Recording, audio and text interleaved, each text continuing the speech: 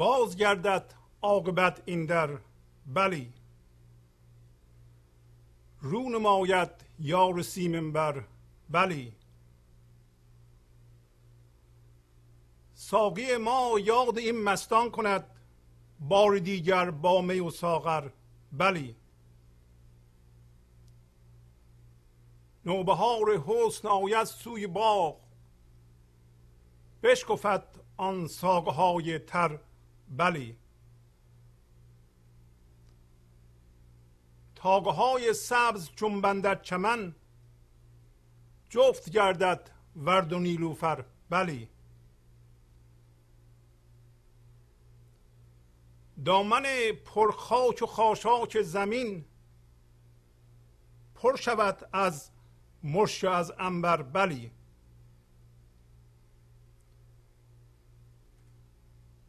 آن بر سیمین و این روی چو زر، اندر آمیزند سیم و زر، بلی.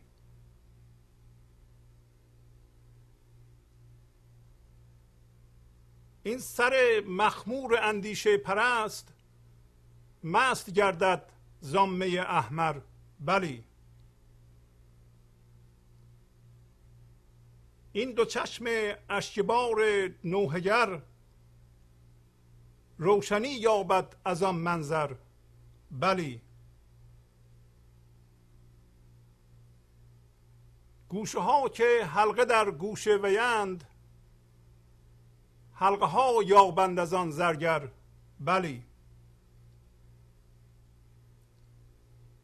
شاهد جان چون شهادت عرضه کرد، یابد ایمان این دل کافر، بلی. چون براق عشق از گردون رسید، وارهد عیسی جان زین خر، بلی. جمله خلق جهان در یک کس است، او بود از صد جهان بهتر، بلی. من خموش کردم ولیکن در دلم، تا ابد روید نی و شکر، بلی. با سلام و احوالپرسی برنامه گنج حضور امروز رو با غزل 2910 از دیوان شمس مولانا شروع می کنم. باز گردد عاقبت این در، بلی. رو نماید یار سیمین بر، بلی. میبینین که مولانا به ما امید میده که سرانجام این در باز میشه و اون یار زیبا اندام خودشو به ما رو میکنه.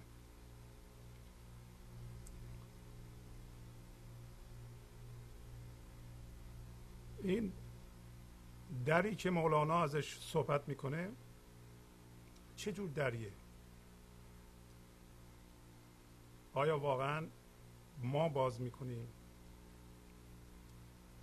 و این یار سیمنبر رو ما میبینیم، یا یار سیمنبر خودش به ما رو میکنه؟ در لفظ مولانا اگر دقت کنیم میبینیم که تفاوت‌های بسیار ظریفی در برخورد با موضوع رو نمودن زندگی به ما و همچنین برخورد هوشیاری حضور با زندگی و من ذهنی با زندگی وجود داره. مثلا در اینجا نمیگه که شما این یار سیمنبر رو درست میکنید، مثلا ما هوشیاری حضور رو باید درست کنیم یا سکون و سکوت رو ما باید بسازیم. هم چیزی وجود نداره. سکون و سکوت، هوشیاری حضور، یار سیمنبر وجود داره، زنده است. و ما به صورتی که به طور عادی صحبت میکنیم لازم نیست درستش بکنیم اونطور که ما تصور میکنیم که باید همه چیز رو ما به وجود بیاریم. شما فرض کنید یه دری وجود داره که به طرف بیرون باز میشه و شما اینو گرفتید محکم میکشید تو و انتظار دارین که در باز بشه. در حالت عادی ما مشغول این هستیم که در رو محکم بکشیم ببندیم، ولی با تصور من ذهنی دنبال باز کردن در هستیم. در چیه؟ در باز میشه به سوی روشنایی، سوی زندگی، اگه خواستیم بگید سوی خدا.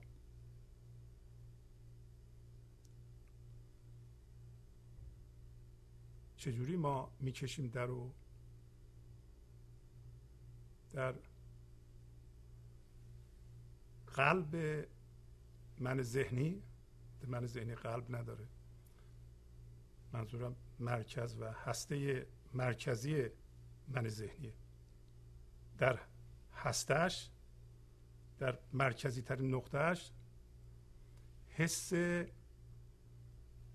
نیازمندی وجود داره. برای همینه که من ذهنی بر اساس جدایی تشکیل میشه و با بیشتر کار میکنه. اگر شما خودتون تماشا کنید، رفتاراتون رو زیر ذره بین قرار بدید، میبینین که کارهای ما میرسه به جایی که ما الان یه چیز رو میخوایم به خودمون اضافه کنیم. یعنی دنبال بیشتر هستیم از یه چیزی. حالا میخواد مال دنیا بشه، میخواد دانش بشه، یه چیزی که به صورت فکر در اومده و ما تجسم کردیم میخوایم به خودمون اضافه کنیم. پس بنابراین در ذات من ذهنی نیاز به بیشتر هست و این نیاز به بیشتر که در واقع با ما عجین شده و ما اصلا نمیخواد فکر کنیم، ما دنبال بیشتر هستیم و فکر میکنیم بیشتر به وجهی که من ذهنی میخواد خودشو بزرگتر کنه و خودشو تایید بکنه. خوبه، دانش بیشتر خوبه، مال دنیای بیشتر خوبه، خداشناسی بیشتر خوبه، همه چیز بیشتر خوبه و ما با اون بیشتر هم هویت شدیم. یعنی هر مفهومی که در ذهنمون هست اون بیشتر رو به وجود میاره.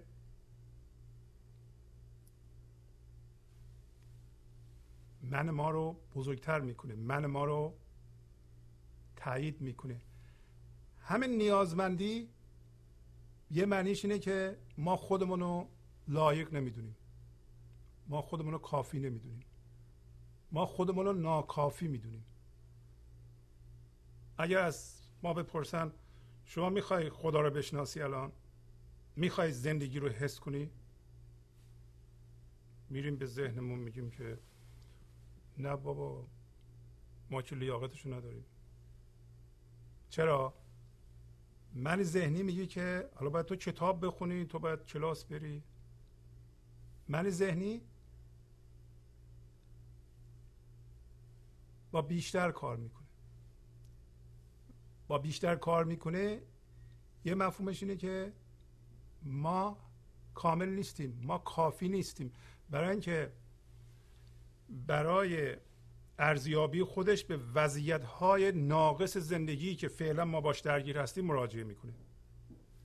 اینجام ناقصه، اونجام ناقصه، اون کارو نکردم، این کارو نکردم، در حالی که ما اونها نیستیم. ما این لحظه تام و تمام و کامل هستیم برای زنده شدن به زندگی. حالا این در رو گرفتیم میکشیم. چجوری؟ میگیم که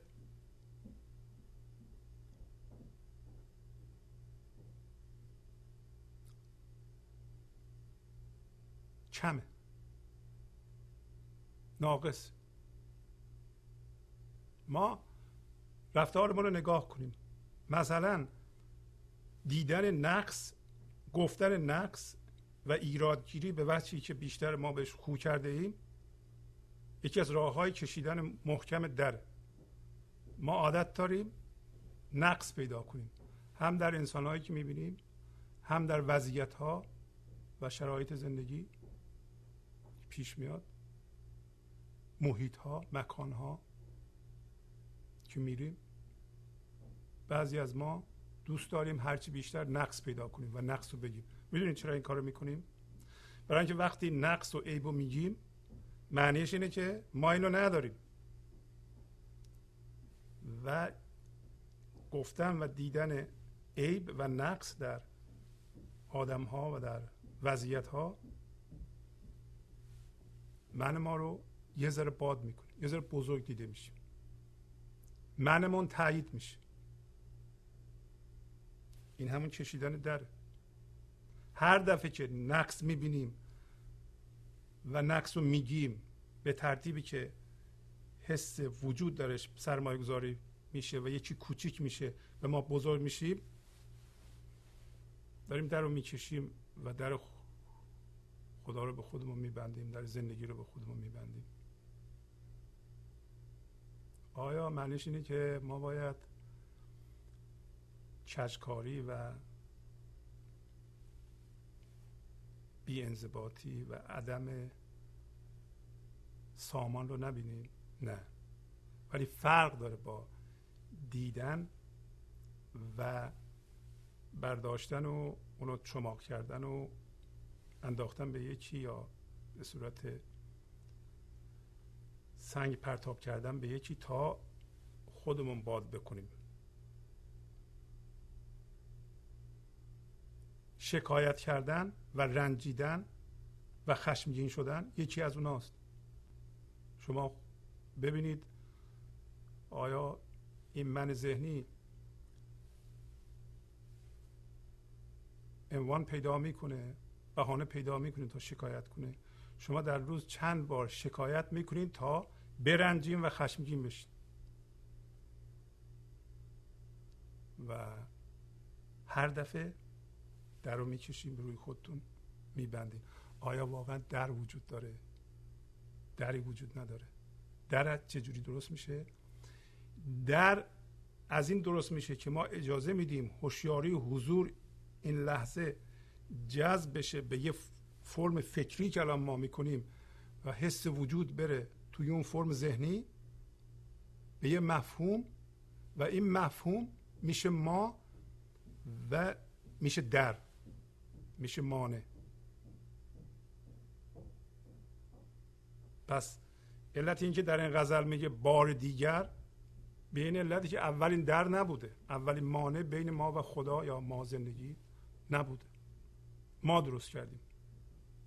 به همین سادگی، با همین کارهایی که میکنیم. شما اگر عیب پیدا نکنید، حالا ممکنه عیب رو پیدا کنید و قضاوت کنید، نگید، فرق نمیکنه. فرض کنید اصلا جهان هم که ویران بشه به شما ارتباطی نداره، برای یه مدتی ببینید میتونید این کارو بکنید.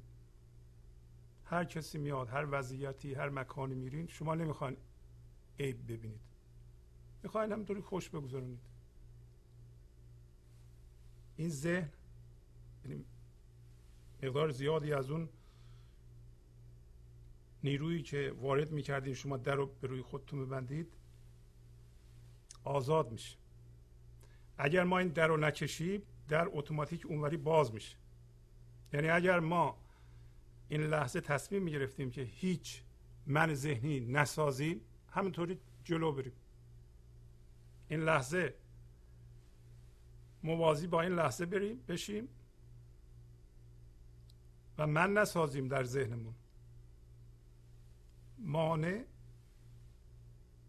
از جلوی رومون برداشته میشد و در باز میشد و یه دفعه میدونیم که دری وجود نداره. ولی ما نمیتونیم این کار رو بکنیم. اگر شما فقط این تصمیم بگیرین که من از مکانها و آدمها ارضای روحی روانی نمیخوام اینا منو ارضا بکنند، برای اینکه اینا جزء دنیا هستن. دنیا برای سرخوردگی ماست. دنیا برای اینه که ما بریم توش خودمون رو سرمایه گذاری کنیم، آخر سر ببینیم که به نتیجه نرسید، شادی ما رفت، سرخورده شدیم و بیدار بشیم، خودمون رو جدا کنیم و هوشیار بشیم.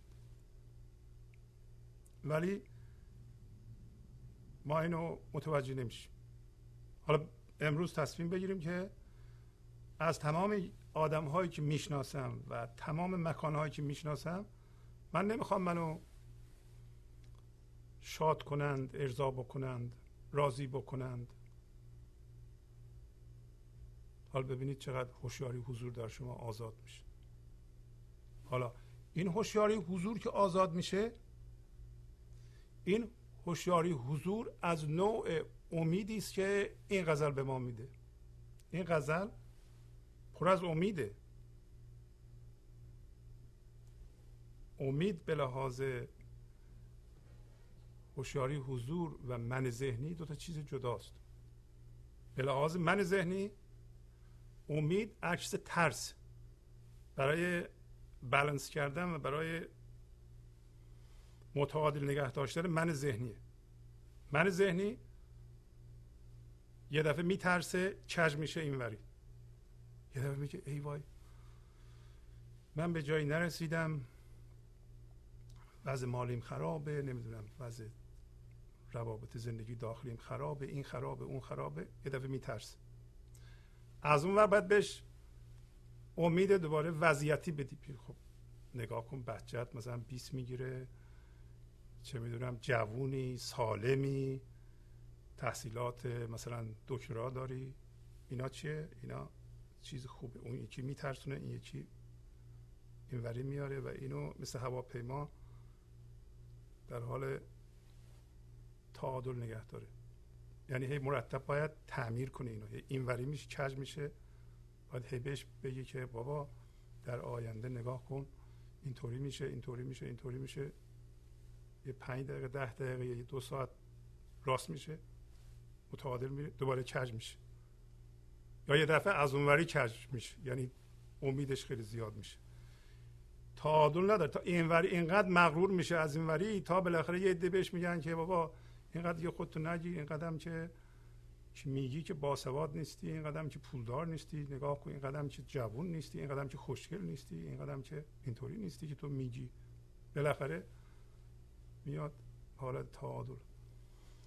پس امید و ترس در من ذهنی عکس همند، ولی امید هوشیاری حضور عکس نداره. امید هوشیاری حضور یک هوشیاری است که از نوع زندگی زنده است و شما اطمینان کامل دارین که این زندگی و سوی زندگی بزرگتر و ایمان بیشتر و ایمان عمیقتر حرکت داریم میکنیم و در حرکتتون هم هیچ گونه شک تردیدی ندارید. برعکس اون یکی امیدی که در من ذهنی داره همش با شک و تردید. من از کجا بدونم من میرسم به اینجا؟ از کجا بدونم من به این نتیجه میرسم؟ فوراً ترس مستوری میشه.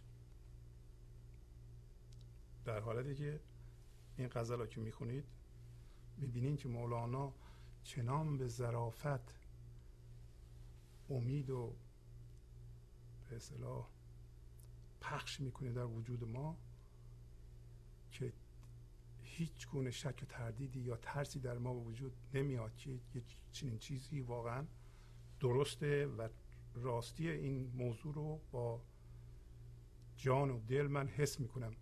پس میگه باز گردد عاقبت این در بلی، رو نماید یار سیمن بر بلی. و یار سیمن بر خودش به ما نشون میده. یعنی ما نیستیم که به زور اونو میبینیم، اونه که خودشو به ما نشون میده. کی نشون میده خودشو؟ وقتی که این در رو ول کنیم و نخواهیم با رفتارهای من درست کن و با افکار من درست کن در رو خودمون ببندیم و به تدریج که در غزل میاد بهار رو مثال میزنه. همونطور که ما شک نداریم در اینکه بهار میاد بعد از زمستان، به همین ترتیب هم شکی در وجود ما باقی نمیمونه که بهار ما که شکوفا شدن هوشیاری حضور در ماست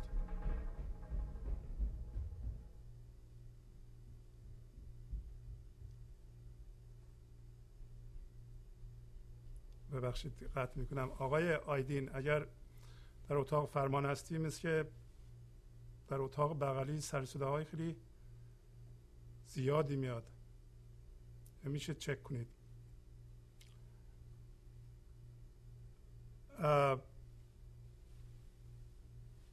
پس بنابراین داره میگه که ساقی ما یاد این مستان کند، بار دیگر با می و ساغر بلی. ساقی ما همون معشوقه، یاد ما میکنه دوباره با می و ساغر.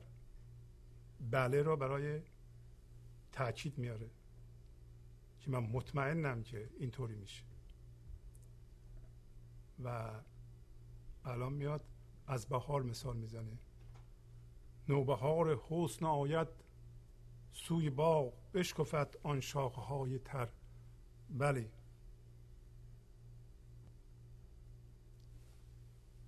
بهار با خودش زیبایی میاره به باغ. همونطور وقتی هوشیاری حضور در ما زنده میشه، باغ ما رو شروع میکنه به رویاندن و گل زیبای هوشیاری در ما باز میشه. همونطور که در باغ این لطافت، اون برگ لطیف شاخ زمخت درخت رو میشکافه و میاد بیرون، وقتی نگاه میکنیم به اون، پوست ما، یعنی پوست من ذهنی، ضخیم‌تر از اون نیست. هوشیاری حضور ما هم میتونه بشکافه و به روی بیاد بالا و گل حضور ما باز بشه. کجا این شکاف باید باز بشه؟ در این لحظه. من ذهنی این لحظه رو میبنده. در واقع من ذهنی در رو بسته است، ما فکر نمی کنیم که در وجود داره. شما فرض کنید یه جایی در بوده در دیوار، اون در رو بستند و روش هم سفید کردن رفتند و ما اصلا نمیدونیم که اونجا در بوده. خیلی از ما نمیدونیم که این لحظه وجود داره. همه چی در این لحظه اتفاق میفته. هیچ ممکن نیست که یه چیزی در گذشته یا در آینده اتفاق بیفته. همیشه موقع اتفاق این لحظه است. فقط این لحظه وجود داره و اتفاق این لحظه. این لحظه دو تا بعد داره که ما در هر دو بعد زنده ایم. فقط اون وجود داره. یکی هوشیاری حضوره، یکی فرم این لحظه. فرم این لحظه از جمله بدن ما در این لحظه اتفاق میفته و ما نمیتونیم انکارش کنیم. ولو وحشتناکه، ما میدونیم که این در حال رد شدنه، میلغزه به گذشته و این هوشیاری حضوره که ما اون هستیم. در واقع ما و هوشیاری حضور و فضای پذیرش این لحظه در اصل یکی هستیم. فقط هم اون وجود داره، چیزی دیگه وجود نداره. ولی برای من ذهنی انگار مال کشی بکنی، سفید کنی این لحظه رو که همه چیز درونه و زندگی درونه بپوشونی و اصلا ندونی وجود داره. فقط یه سری انباشتگی مفهوم از گذشته جمع شده با سرعت زیاد به سوی آینده است که خودشو به ثمر برسونه. ما اینطوری هستیم الان. ما میخوایم بیدار بشیم و در رو در این لحظه باز بکنیم. بیدار بشیم به این موضوع، در فوراً باز میشه. برای اینکه ما اون کارهایی که من درست میکنه و در رو میبنده را دیگه نمیکنیم.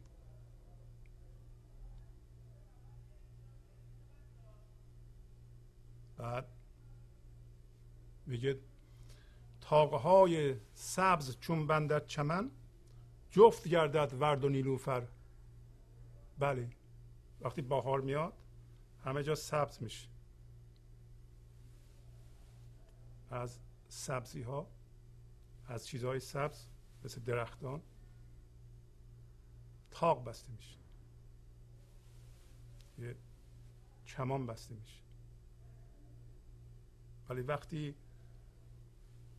هوشیاری حضور در همه ما زنده بشه، همونطور که ورد و نیلوفر خم میشن. ورد یعنی گل سرخ، گل سرخ، گل رز و نیلوفر کج میشن و با هم جفت میشن.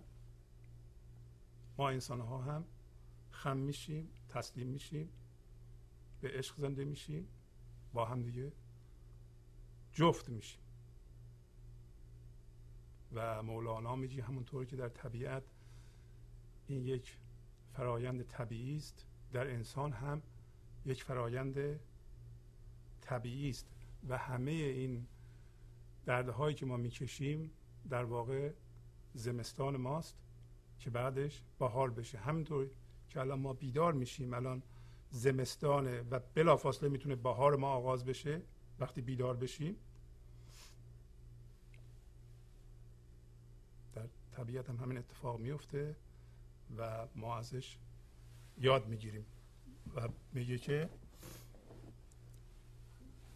در آن صورت دامن پرخاک و خاشاک زمین پر شود از مشک و از عنبر.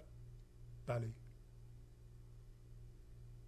همونطور که در زمستان خاک و خاشاک روی زمین رو گرفته و در بهار سبزی ها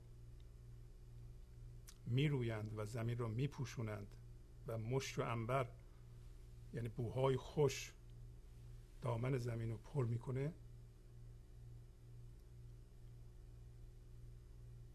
زمین ما کجاست؟ ما هم زمین داریم. درخت زمین داره، ما هم زمین داریم. زمین ما فضای حضوره.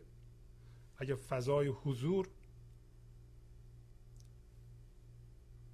به اصطلاح به ما هوشیاری بده، ما حس کنیم که این فضای حضور هستیم، در اون صورت فرمی که در این لحظه ایجاد میشه در روی این زمین ما مثل همین ریاحینه، مثل سبزه هایی است که بوی مشک و عنبر میدند. بوی مشک و عنبر ما از کجاست؟ از همین فضای حضور، از اصلمون شادیه، اصلمون آرامشه، اصلمون زیباییه، اصلمون عشق. این سمبولیسم و مولانا به موازات هم پیش میبره و الان میگه که عنبر سیمین و این روی چو زر اندر آمیزند سیم و زر. بله،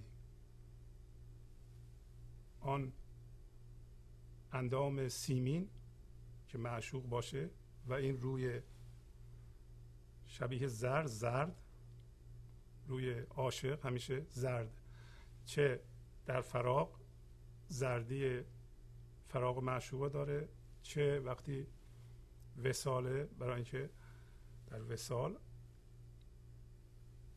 روشنایی حضور از ما ساطع میشه، ما شفاف میشیم به روشنایی حضور.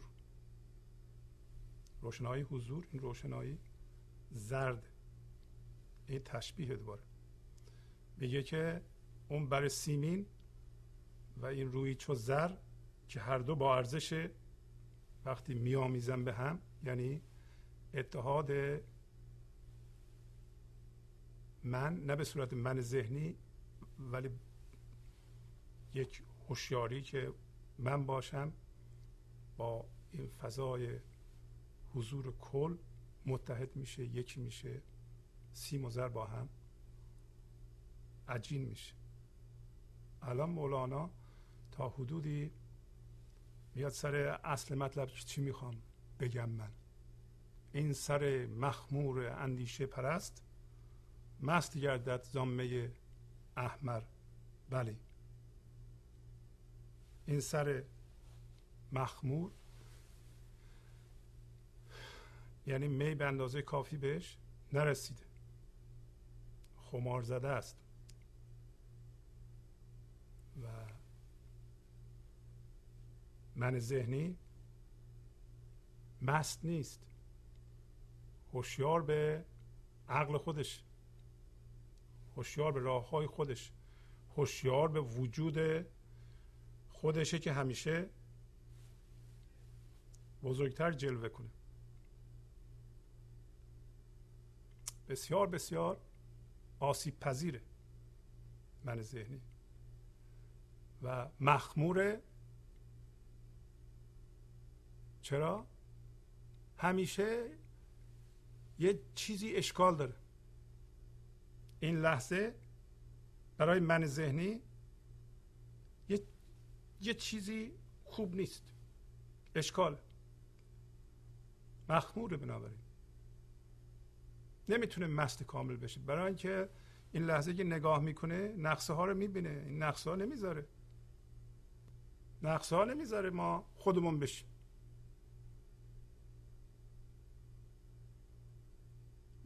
ما به عنوان من ذهنی میگیم که من نمیتونم هوشیاری حضور بشم، من نمیتونم زندگی رو حس کنم، من نمیتونم خودم باشم، برای اینکه فلان اتفاق هنوز نیفتاده. لحظه بعد میدونید چی میگیم؟ میگم من نمیتونم خودم باشم، من نمیتونم شاد باشم، برای اینکه فلان اتفاق افتاده.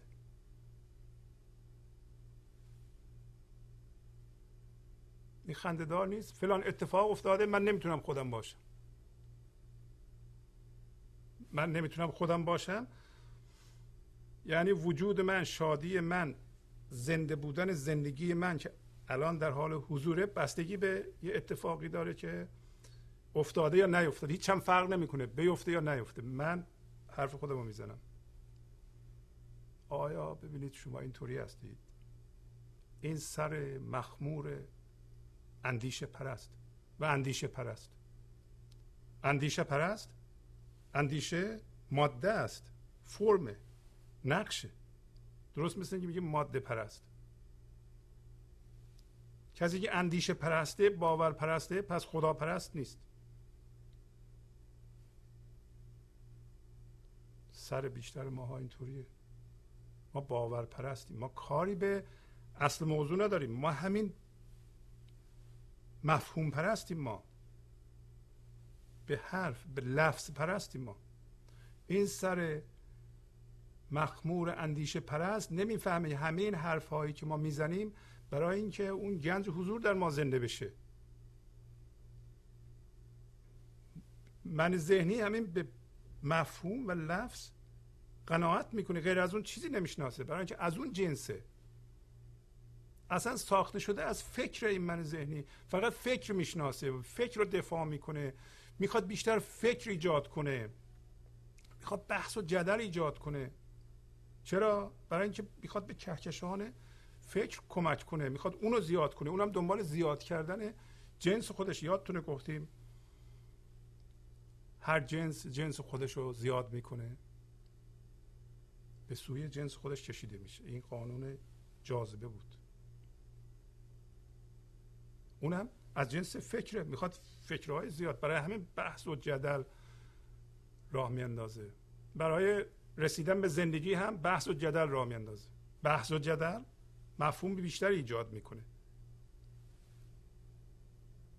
ستیزه ذهنی. تو یه چیزی بگو، منم یه چیزی بگم، فرق نمیکنه. چه شما انکار کنید گفته منو، من شما رو، من ذهنی زیاد میشه، چه شما بپذیرید گفته منو به صورت مفهوم، که بیشتر موقع اینطوری میگیم من میگم قصه‌مو شما تایید کنید، شما هم بگیم من تایید کنم. اینطوری ما قصه هامون رو تایید میکنیم و منهامون رو معتبر میکنیم. پس این سر مخمور اندیشه پرست میگه درسته که اینطوریه، اینا خیلی به اصطلاح وضعیت بدیه برای بشر، ولی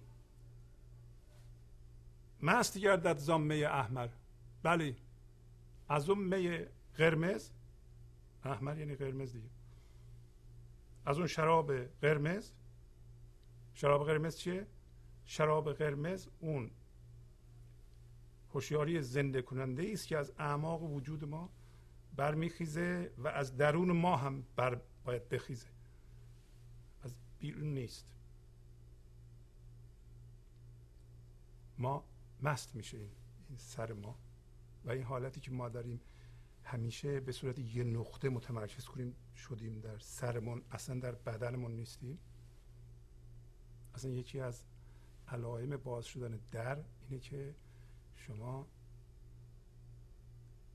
زندگی رو در وجود جسمیتون حس میکنید، حس میکنید دارین زنده تر میشین، انرژی پیدا میکنید. الان ما انرژی رو بردیم تو سرمون یه جا، یه نقطه. به هر چیزی که میاد اعتراض میکنیم، دوباره منجمد میشیم در یه نقطه. ما نمیخوایم اینطوری باشیم، ما میخوایم ول کنیم، پخش بشیم توی تمام ذرات وجودمون و تمام ذرات وجودمون از اون انرژی و از اون می سیراب بشه. نه همه اینو جمع کنیم در یه نقطه، در کلهمون، با اعتراض به این، با اعتراض به اون، با جدل با اون. اینا همش هم در کشیدن به طرف توه. و الان میگه که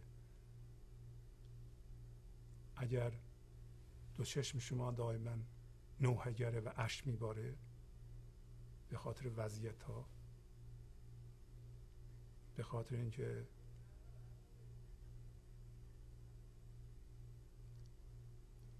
برای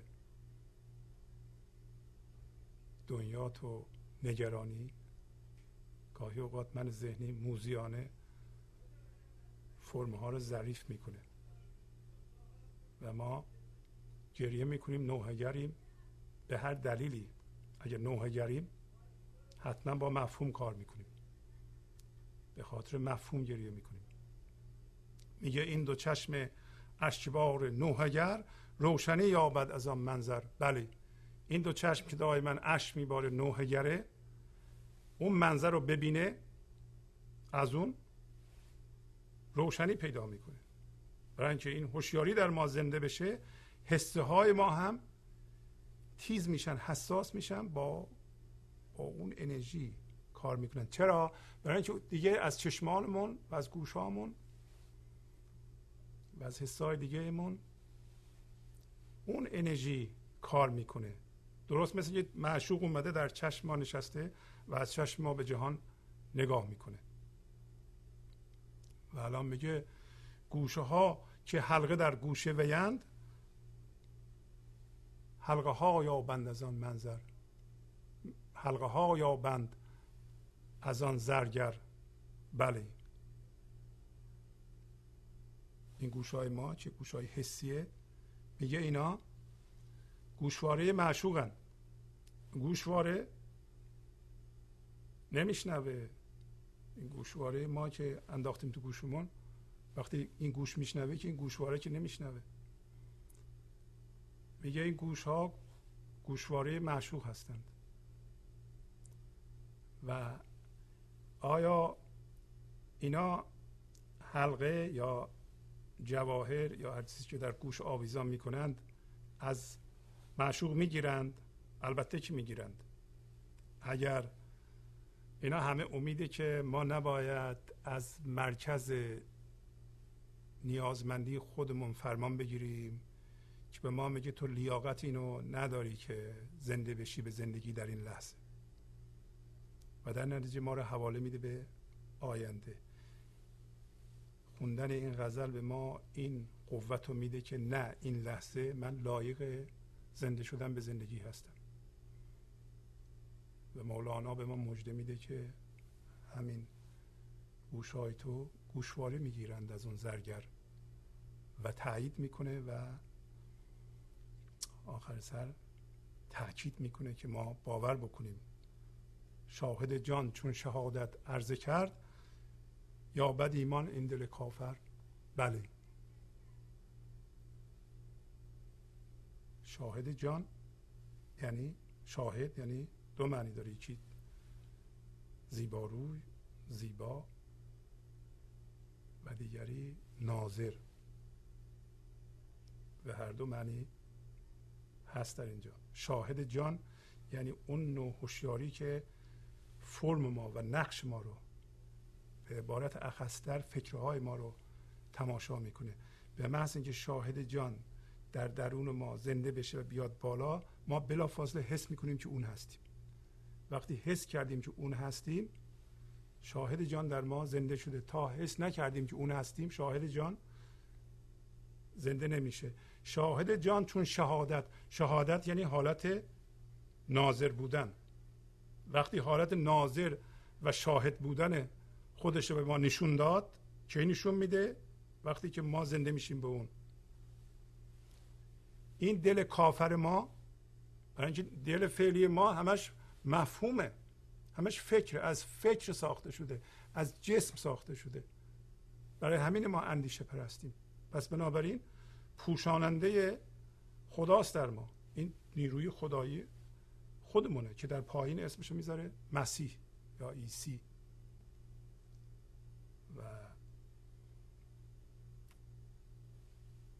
این دل کافر ما ایمان پیدا میکنه.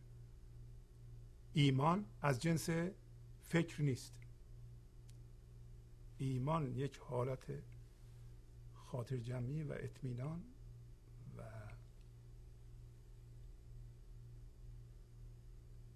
با تمام وجود حس کردن از نوع امید هوشیاری حضوره. شما هیچ شکی ندارین که الان زنده به این هوشیاری خدایی هستید. نمیشه اشتباه کرد اونو. بعضی ها مثلا میپرسن که آیا من اینطوری هستم، به نظر شما من به حضور رسیدم؟ شما به حضور برسید، این اشتباه شدنی نیست. اولین کسی که میفهمه خود شما هستید. اونم نمیفهمید، درکش میکنید، زنده میشین بهش. بنابراین داره میگه که دل کافر ما که فعلا با اندیشه فقط و باور کار میکنه، اون موقع ایمان پیدا میکنه. و چون براق عشق از گردون رسید، وارهد عیسی جان زین خر. بله، عیسی یا مسیح اون خداییت ماست که اگر ما بهش زنده بشیم و هوشیار بشیم به اون، یعنی اون خداییت ما از خودش آگاه بشه در ما، این اسمش حضوره. این که میگیم گنج حضور موقعی است که ما به خداییت خودمون زنده میشیم، یا خداییت ما آگاه میشه از خودش در ما و این من زائل میشه. و میگه وقتی براق عشق، براق یعنی وسیله تندرو، وسیله اسب تیزرو، در ضمن براق وسیله نقلیه است که حضرت رسول با اون به معراج رفت. این براق عشق که این اسب تندرو عشق باشه، میگه وقتی از طرف زندگی به ما برسه، از گردون، نه از این آسمان، از گردون درون وقتی رسید، این عیسی جان ما، یعنی عیسی جان ما یا مسیح جان ما یا خداییت ما که فعلا سوار بر این خر ذهنه، یا حالا خر ذهنی اونو ول نمیکنه یا اون اشتباها این خر رو چسبیده. همونطور که میدونیم مسیح یا عیسی در ادبیات فارسی خر داره و عیسی سوار بر خره. پس خر سمبولیک هم ذهن و عیسی خداییت ماست. میگه وقتی براق عشق از طرف زندگی به ما میرسه، یعنی ما حس وحدت میکنیم، حس یکتایی میکنیم. این عیسی جان از خر ذهن میرهه و تاکید میکنه که حتما میرهه. جمله خلق جهان در یک کس است، او بود از 100 جهان بهتر. بلی من خموش کردم ولیکن در دلم تا ابد رویت نی و شکر. بلی. پس مولانا میگه که همه خلق جهان در یک کس، یعنی همه ما در یکتایی قرار گرفتیم. همونطور که قبلا صحبت کردیم، کل یا یکتایی همه چیز رو در بر داره و فعالیت ذهن ما برای جدایی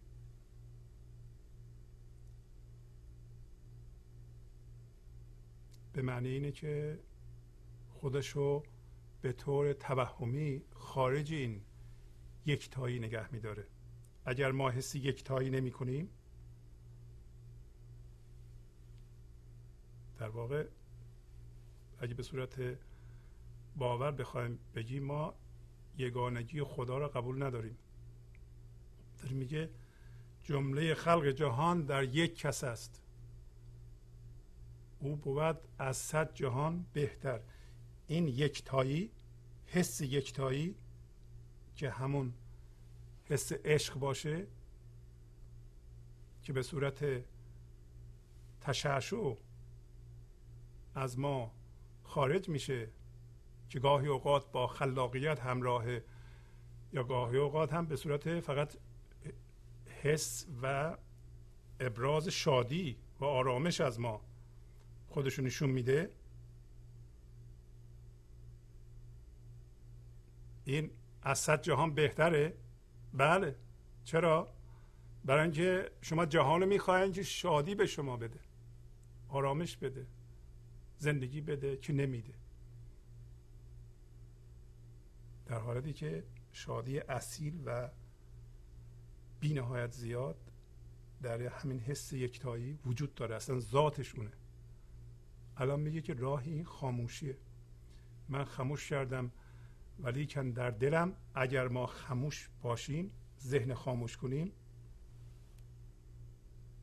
چی میشه؟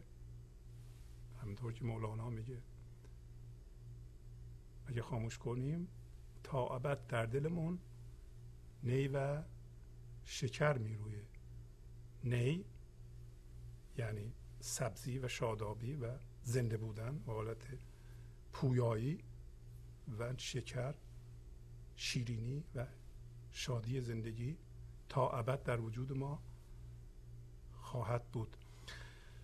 اجازه بدین یک قصه کوتاهی از مثنوی بخونیم خیلی سریع. قصه از دفتر 5 سطر 3165 آغاز میشه و مربوط هست به تیترش رو میخونم. تیترش یه ذره طولانیه. میگه حکایت آن درویش که در هرا غلامان آراسته عمید خراسان را دید و بر اسبان تازی و قباهای زربفت و کلاههای مغرق و غیر آن پرسید که اینها کدام امیرانند و چه شاهانند. گفت او را که اینها امیران نیستند، اینها غلامان عمید خراسانند. روی به آسمان کرد که ای خدا غلام پروردن از عمید بیاموز، آنجا مستوفی را عمید گویند. این تیترش بود. یه درویشی غلامان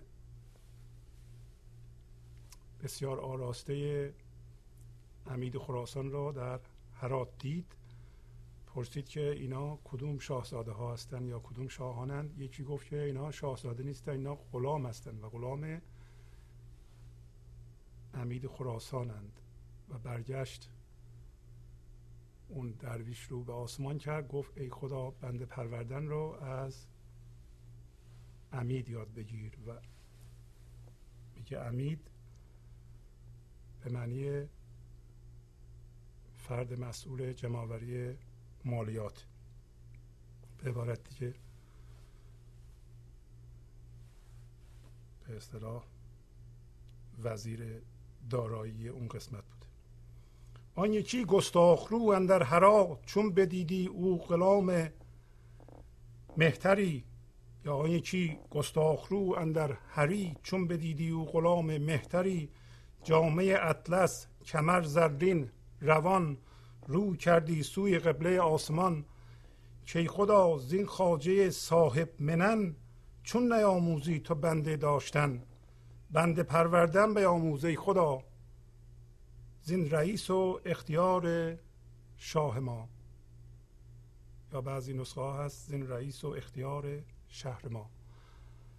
میگه یک پررو و جسور در هرات وقتی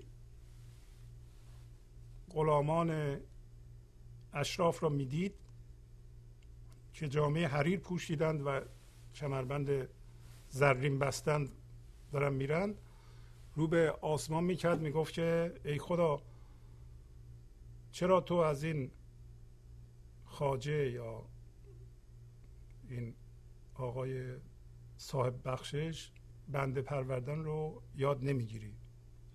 و بعد تاکید میکنه که ای خدا بنده پروردن رو از این رئیس و برگزیده شاه ما یا شهر ما و از این نسخه ها یاد بگیر. بود محتاج و برهنه و بینوا، در زمستان لرز لرزان از هوا. انبساطی کرد آن از خود بری، جرأتی بنمود او از لمتری.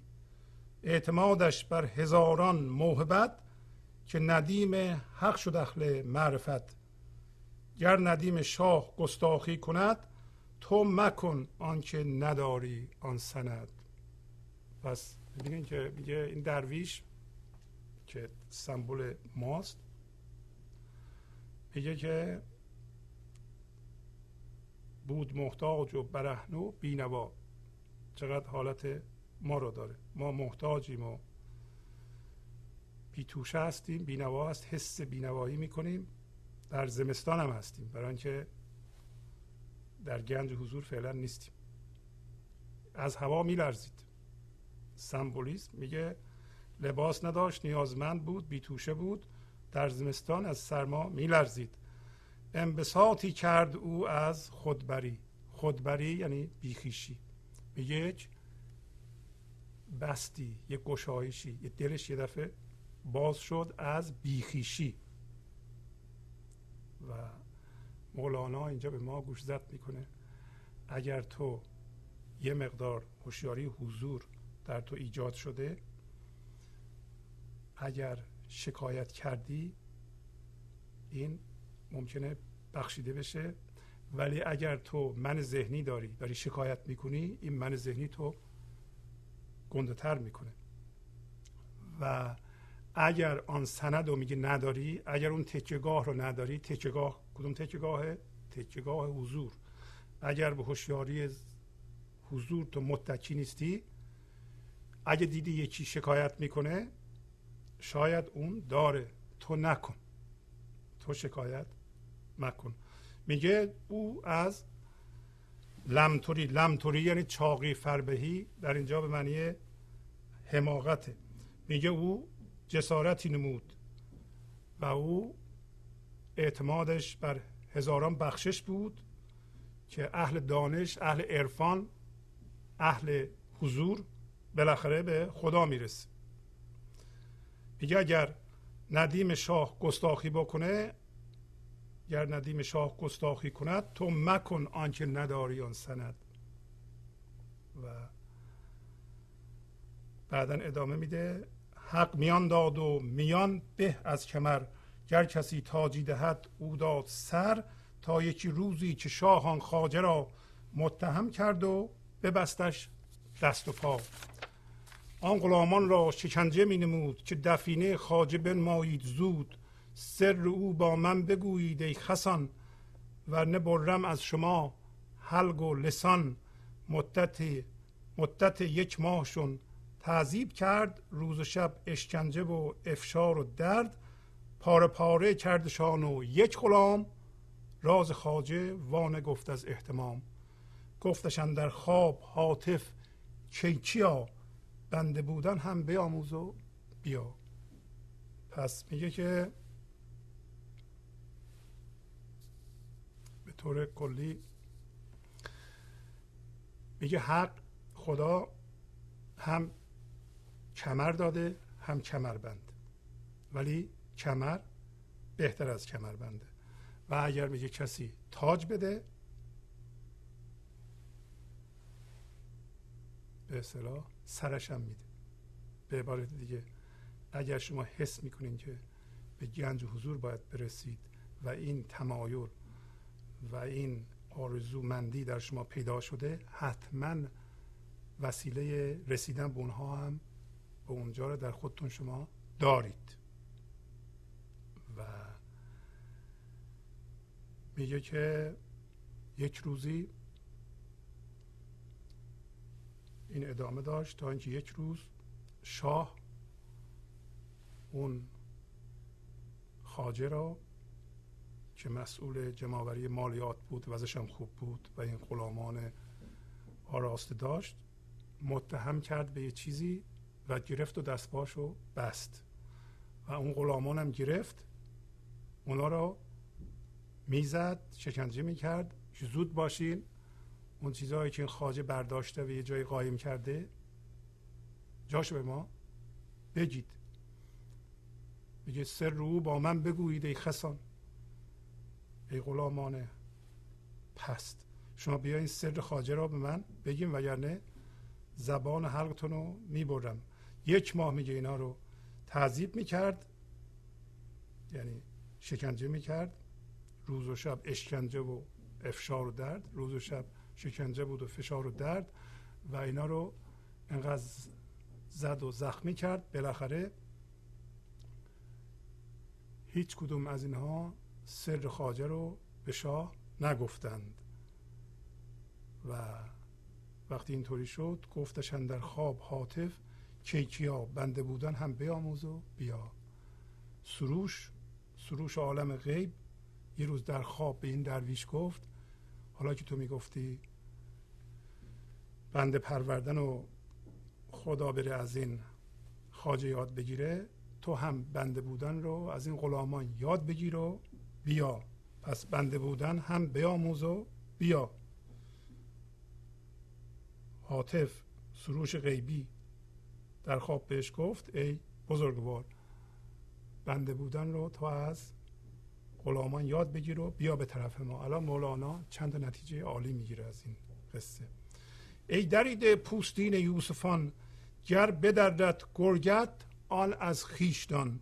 زان که میبافی همه ساله بپوش، زان که میکاری همه ساله بنوش.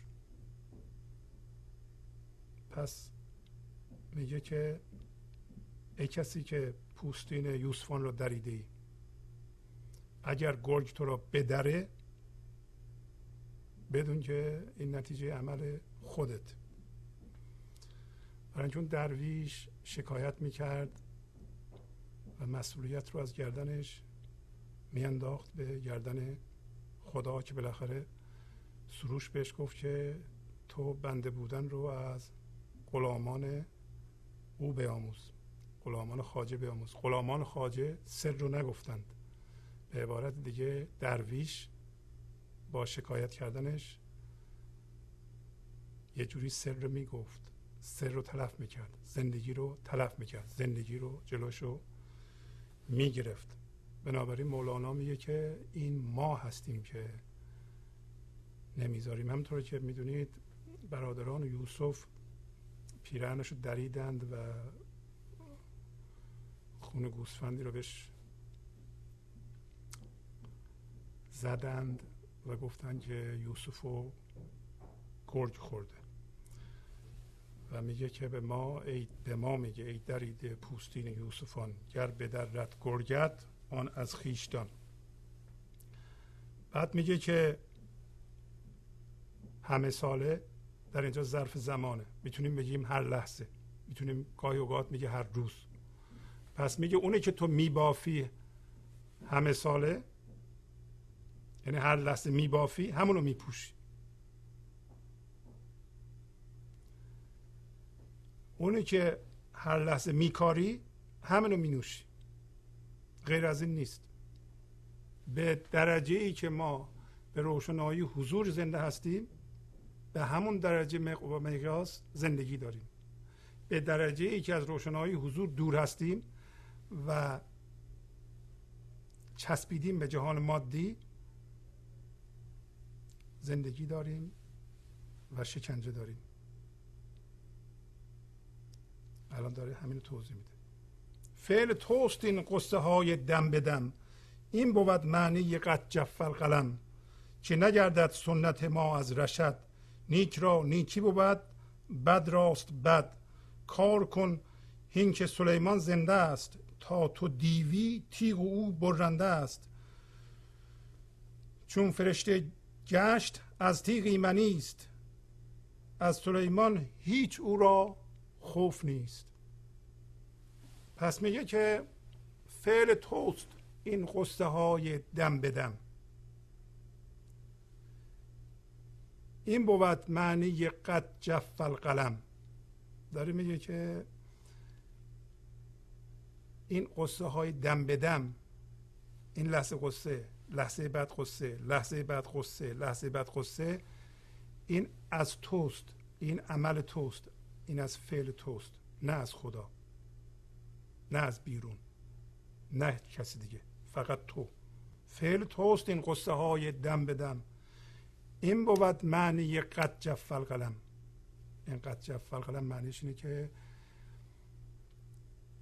مرکب یا جوهر قلم خوش شد با اون چیزی که سزاوار بودی. مرکب قلم خوش می شود به اون چیزی که لایقش هستی. قلم صنع و آفرینش به درجه‌ای که حضور داری برای تو خوب میکشه. همطور که ما می نویسیم مرکب خوش میشه. اگر این مرکبی که با قلم می نویسیم خوش بشه دیگه قلم نمی نویسیم. و اون چیزی که نوشته شده شما اونو می بینید. این لحظه به درجه‌ای که به منبع وصلی انرژی زندگی رو میتونی بگیری و اگه قطع شدی قلم مرکب قلم خوش شد. این لحظه اگر شما متوجه وضعیت زندگی غصه دار میشی معنیش اینه که یه لحظه قبل قطع شدی از سرچشمه. اگر زنده ای به زندگی یعنی وصلی. میگه که این قانون زندگی است. قانون زندگی اینه که از درون و اعماق تو این لحظه قلم صنع وضعیت زندگی تو رو میکشه، رسم میکنه و این تو هستی که داره مینویسی. در حالت وحدت تو و کل یکیه و این اگه اینو ما درست بفهمیم میتونه اصول زندگی ما بشه که مرکب خوش میشه، اونی که می نویسیم خوش میشه به اون چیزی که سزاوارش هستیم. سزاواری ما از کجا اندازه گرفته میشه؟ به درجه حضورمون، به درجه حس وحدتمون، به درجه تسلیممون، به درجه زنده بودن به زندگیمون، به درجه عشقمون. اگر قلم سون از درون می نویسه وقتی ما آگاه میشیم میبینیم که قصه نوشته، معنیش اینه که ما پیوند با اونو از دست داده ایم. پس داری میگه فعل توست این قصه های دم بدم، این بود معنی قد جف القلم که نگردد سنت ما از رشد. میگه قانون ما از راه خود منحرف نمیشه. قانون زندگی اینه، تا زمانی که زنده به حضور هستی شادی و آرامش با توست. به درجه‌ای که میچسبی به جهان و از اینجا کم میشه، پیوستگی تو با این مخزن از دست میدی، زندگیت کم میشه. اگر قطع کردی دم به دم میتونی غصه بیافرینی و گرفتاری بیافرینی، مسئله بیافرینی، گیج بشی، در جهان گم بشی، که بیشتر ماها اینطوری هستیم. بسیار بسیار پرمعنیه این. اگر ما معنیشو بتونیم بیان کنیم و مشخص بشه، شما میتونید تفسیر مثنوی به نوشته آقای کریم زمانی رو بگیرید و مخصوصا این معنی قد جف القلم رو که به عربی یعنی مرکب قلم، در اصل اینطوری بوده، این مرکب قلم خوش شد، مرکب خوش شد به اون چیزی که سزاوار بودی، سزاوار هستی. همین الانم خوش میشه به اون چیزی که لیاقت داری، ولی چون مرکز ما یه مرکز توهمیه، مرتب به ما القا میکنه که تو لیاقت نداری. چرا؟ با بیشتر کار میکنه. وقتی ما بیشتر میخواهیم یعنی داریم اعلام میکنیم که ما هنوز آماده نیستیم. داره میگه که نگردد سنت ما از رشد، قانون ما از راه مستقیم خود منحرف نمیشه. این از زبان خدا گفته میشه. نیک را نیکی بود، بد راست بد. کار کن هین که سلیمان زنده است، تا تو دیوی تیغ او برنده است. میگه تو کار کن، تلاش کن، کاری بکن و بیکار نشی. و سلیمان در اینجا رمز زندگی است، رمز خداست که سلیمان زنده است. تا زمانی که تو قطع هستی و تو دیوی، یعنی از منبع قطعی، تو دیوی، تیغ او تو را خواهد برید. چون فرشته گشت از تیغ آمنی است. میگه اگر فرشته گشتی تو از تیغ رهایی پیدا کردی. برای اینکه فرشته یعنی چی؟ فرشته حالت حضور ماست که چسبندگی به جهان نداریم، به طور کامل آزاد شدیم دیگه. اون موقع میگه از سلیمان ما دیگه نمیترسیم، ما الان از خدا میترسیم. برای همینه که میگریزیم، برای همینه که از این لحظه میگریزیم، از قصه هامون میگریزیم. یکی از راه های پیدا شدن این انرژی اینه که الان فرار نکنیم، همینجا وایسیم و بپذیریم اون چیزی که در این لحظه هست، یعنی فرم این لحظه رو بپذیریم. میگه حکم او بر دیو باشد نه ملک، رنج او در خاک است نه فوق فلک. پس میگه حکم او بر دیو، یعنی این قصه ها و این برندگی تیغ او به این علتی که ما دیو شدیم در اثر چسبیدن و هم هویت شدن با ذهنمون یا با جهان. و حکم او بر ملک نیست. و همچنین رنج در خاک است، نه فوق فلک. اگر ما هم هویت با خاک هستیم، یعنی ذهنمون هستیم، با جهان هستیم، رنج در اونجاست، نه وقتی که آزاد میشیم و در خود زندگی جا میگیریم و اجازه میدیم زندگی خودش رو از طریق ما زندگی بکنه. با تشکر از شما که به این برنامه توجه فرمودید و با تشکر از همکاران اتاق فرمان با شما تا هفته بعد خداحافظی میکنم. خدا نگهدار.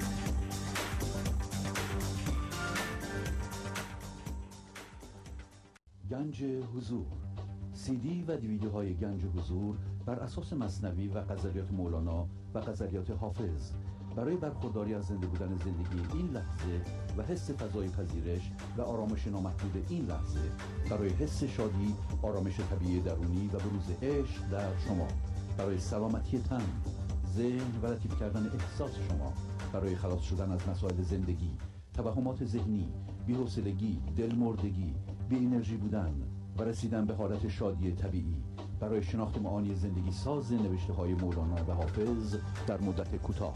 برای سفارش در آمریکا با تلفن 818 970 3345 تماس بگیرید.